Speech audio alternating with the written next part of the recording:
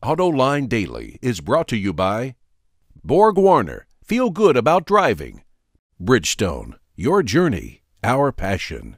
And by Dow Automotive Systems, improving durability and increasing design flexibility with Betamate structural adhesives at dowbetamate.com. Hello and welcome to AutoLine Daily. We're glad that you've joined us today. Lincoln will publicly unveil its refresh of the Navigator at next month's Chicago Auto Show, but the company gave us and the rest of the media a sneak peek of what it's done to this full-size luxury SUV. The Navigator, which celebrates its 18th birthday this year, does so with a redesigned exterior that's made of steel and not aluminum like the all-new 2015 F-150. The SUV features a sleeker front end, newly designed hood, and, for the first time on this vehicle, Lincoln's split-wing grille introduced a few years ago on the MKZ. Meanwhile, under the hood, the old 5.4-liter V8 has been replaced with a new 3.5-liter direct-injection twin-turbo EcoBoost V6 with 370 horsepower and 430 pound-feet of torque. Inside, if you're willing to pay for it, Lincoln is now offering what it calls a reserve package for customers who want the cabin even more wrapped in leather than it is now, and you get wood trim that you usually find on yachts. Unfortunately, Lincoln did not supply us with a picture of its new illuminated welcome mats, which I was hoping to show you. Despite coming out with this refresh now, we hear that Ford will completely redesign the Navigator for 2016 and put it on an intensive aluminum diet. Speaking of that aluminum F-150, be sure to join us for AutoLine After Hours tonight. That truck is going to be one of the topics we dive into. Who's taken the right strategy? Ford, by lightweighting its full-size truck, or GM, by countering with a mid-size truck that could get better fuel economy? It all starts live tonight at 6 p.m. Eastern Time at Autoline.tv. Well, Toyota is officially the world's largest automaker again. Toyota says it sold 9.98 million vehicles worldwide last year, just a whisker away from the magical 10 million unit number. Toyota says it will break that 10 million mark this year. General Motors finished close behind Toyota with 9.71 million vehicles sold, while the Volkswagen Group finished up the year with 9.5 million. The sales crown is going to be a dogfight this year. Toyota sales are recovering in China, while GM sales in Europe are likely to start growing again.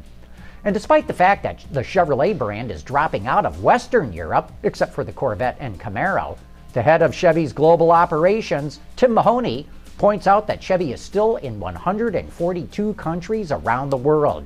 Last year it sold around 5 million vehicles, making it the fourth largest brand globally.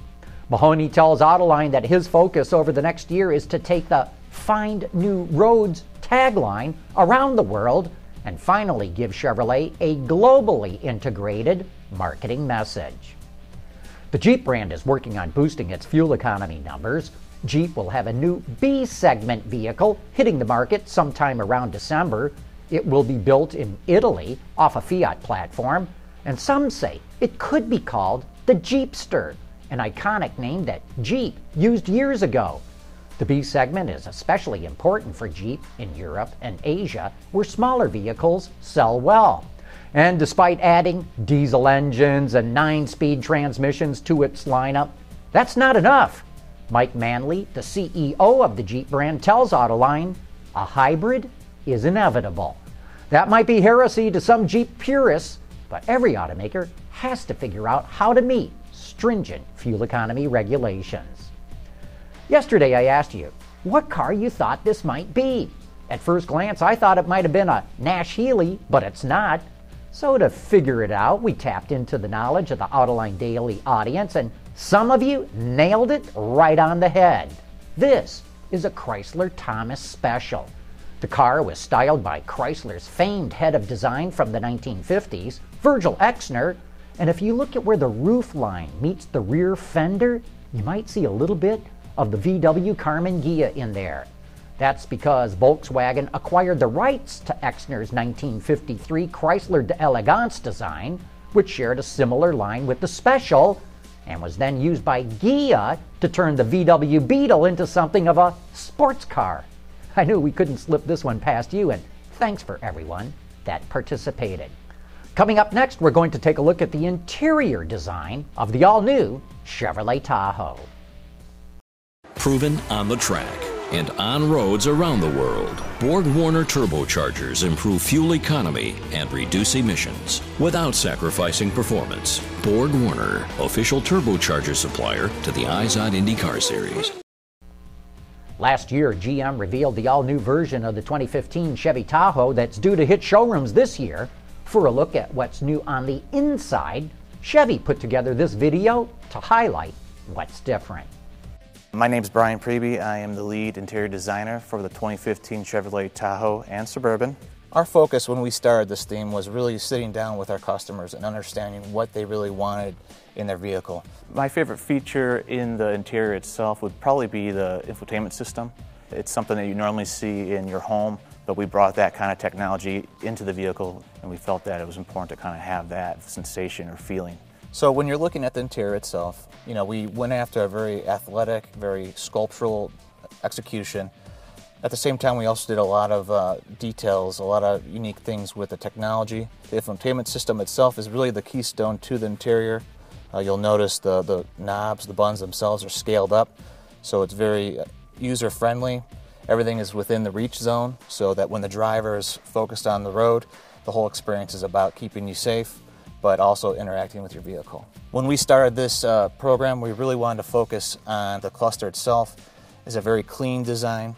Our influences were really on wristwatches, but in the middle of the actual cluster, you'll notice there's a display that allows you to get your secondary features and functions from your main infotainment system. So if you've got a call coming in, it'll actually transfer that information to the display to allow you to see who's calling you while looking forward. The 2015 Chevrolet Tahoe was really to take what we had and take it to the next level, and that was by using premium materials. Normally a lot of the interiors these days are actually molded plastic, and we really wanted to give the customer something that is more than just molded plastic painted parts. When we started the program, we really wanted to try to maximize storage with this interior. So when you look at the doors themselves, you'll notice a map pocket down below. You also have storage under the armrest that allows you to put loose change, an umbrella. The pool cup itself can work as storage. So again, utilizing space. If you look at the console too, you'll notice there's actually storage on the side walls that allow you to maximize every opportunity to put something in your vehicle. As the design team itself worked on the first, second, and third row, we really wanted to create a personal space for every passenger in the vehicle. You also have your HVAC, your heater controls. You have opportunities to plug in your devices. You have a power outlet. And we repeated this same kind of execution in the third row.